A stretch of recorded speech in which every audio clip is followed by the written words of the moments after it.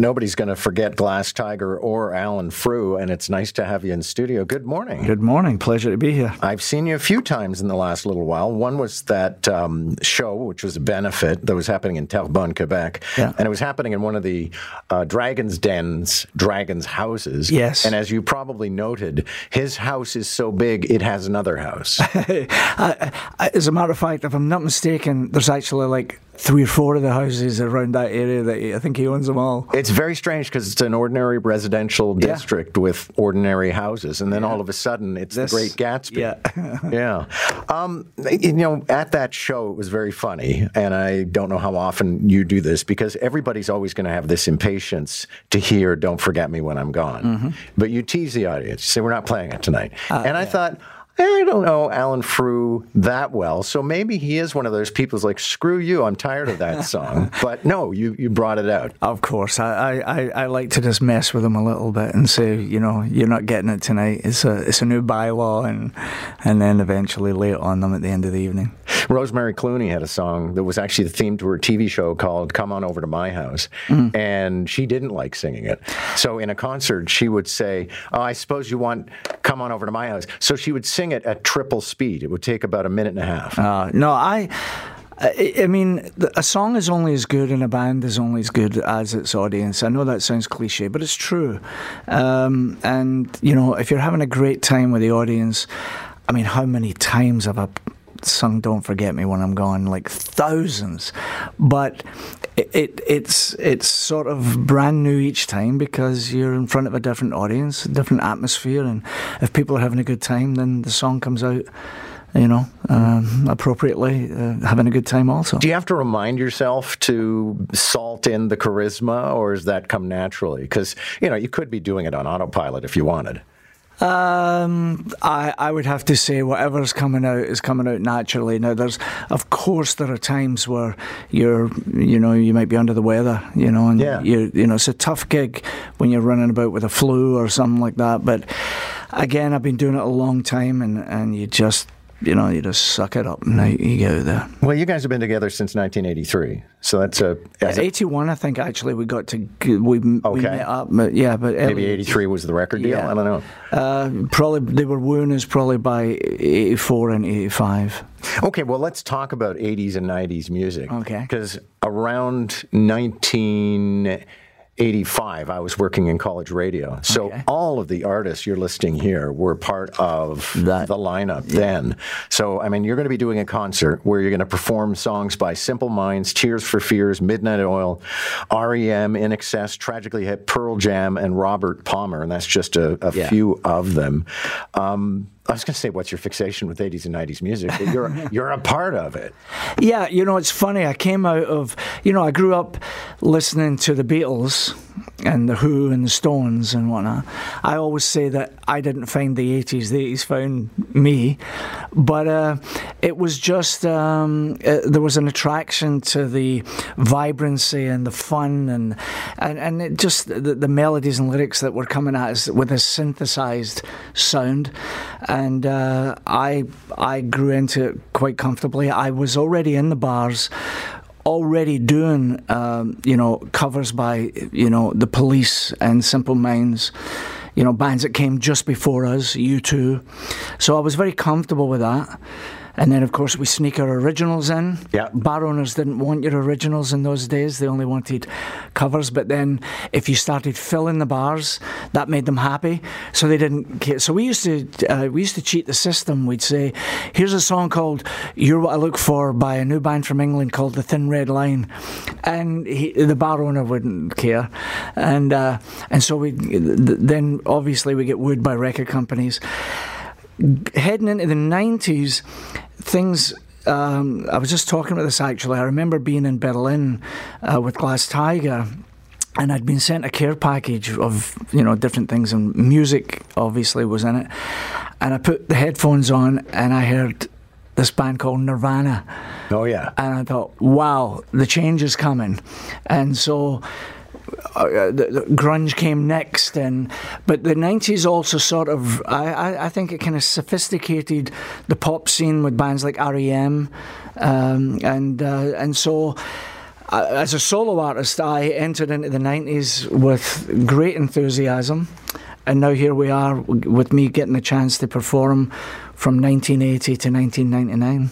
And it's fascinating the way music evolves, because you mentioned, hearing a song, a grunge song, and thinking, okay, a new era is coming. Right. I remember hearing the Sex Pistols in the 1970s. I do too, And that was the end of disco. Exactly. And maybe the Sex Pistols were too much for some people, so you get the Police, and then you start moving through the Second Invasion and all of this music. But also the 80s, what I find so fascinating is it's the same era as Springsteen, Bowie, Tina Turner, Aha. I mean, it was extraordinarily diverse. Freddie Mercury. Exactly, definitely. Some of the bands that we talk about, like The Who and Led Zeppelin and these, they were still putting great stuff out in through the 80s. So that's what makes it incredibly unique, that it was so diverse, that there was enough for everybody. But you find, unless I'm, sadly wrong, but you find that most people that love the 80s love the fact that it was so diverse. You can crank Freddie Mercury out, and then the Police, and then Glass Tiger or whatever it is, and just Boy George, It's really diverse. Alan Frew is here from Glass Tiger. He's getting ready for a special show where he's going to sing the hits from the 80s and 90s. And you moved from Scotland with your family to Newmarket. Correct. When you were 16. Correct. Was that tough? Very tough. I was an immigrant with a funny accent, and I'm writing a novel right now that's fiction based on a lot of this stuff, and that's a big part of it, like what it was like being an immigrant, because it was kind of funny because the girls loved it.